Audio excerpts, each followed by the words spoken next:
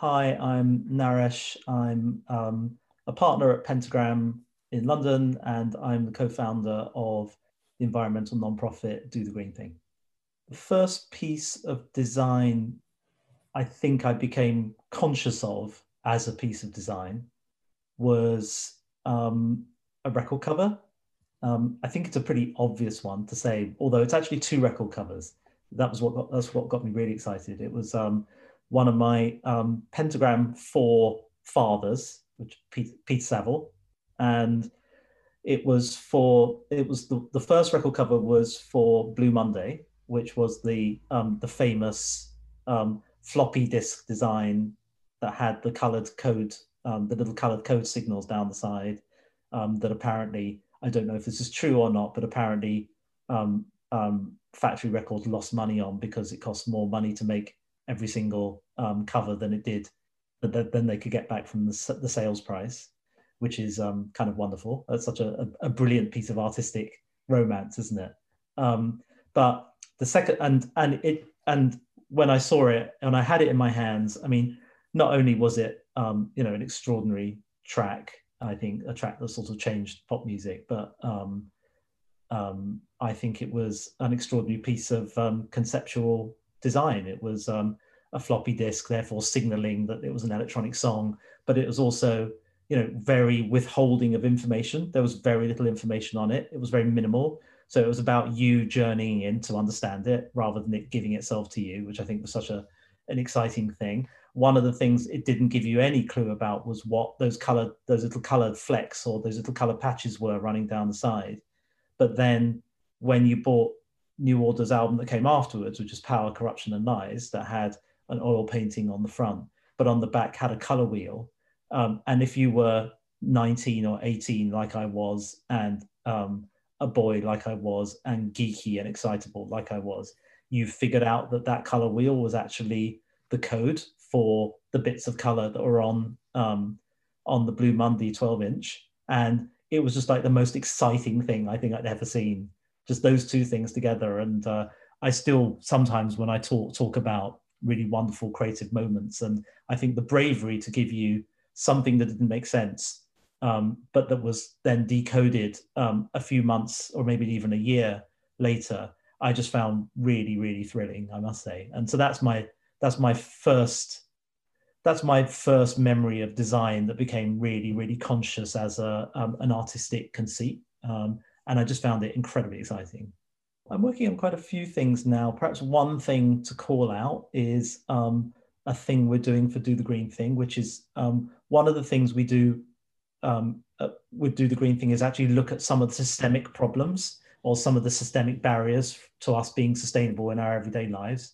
And what we're doing this year, well, we've got it all ready as a piece, but I think we're going to put it out in January, is an issue all about how the climate crisis and racial inequality are completely linked.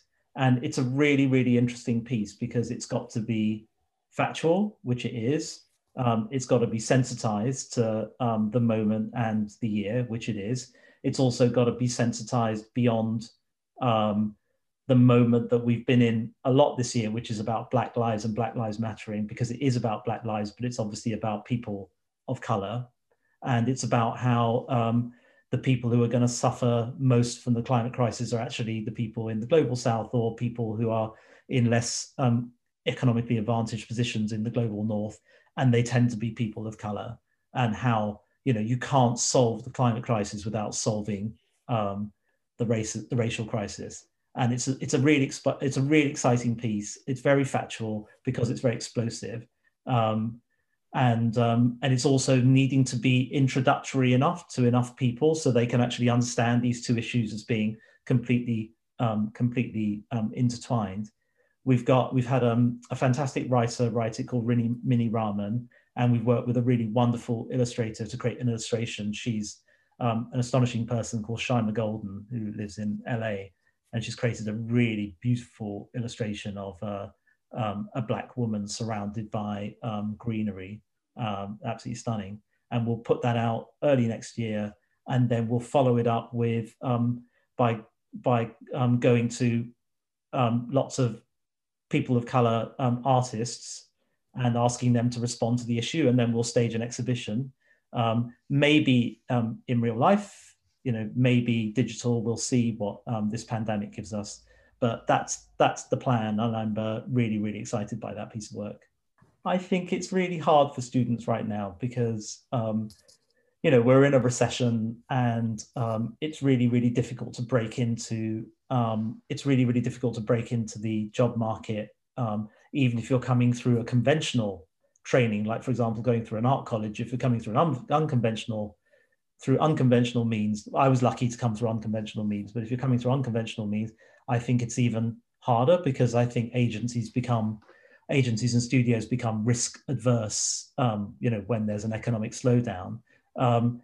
So I think on the one hand, this is probably going to sound like a really bad piece of advice, but on the one hand, I think you have to be really pragmatic and do the things you can do to get that job. It's to, find the mentor, do the internships, go and see as many people as possible with your work, keep developing your work based on that feedback, and all those things, I think, that are sensible things to do.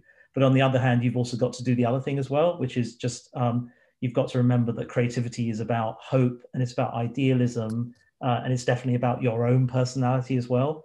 And so you've also got to make sure that it's about you and what you're trying to do, and what you believe in, and what you want to change in the world. And I think if you can marry those two things, about it being a clear statement about the type of creativity you see and the type of world you see on the one hand, and then making sure you're responding to the opportunities as much as possible, then I think you have the best possible shot at getting a great job.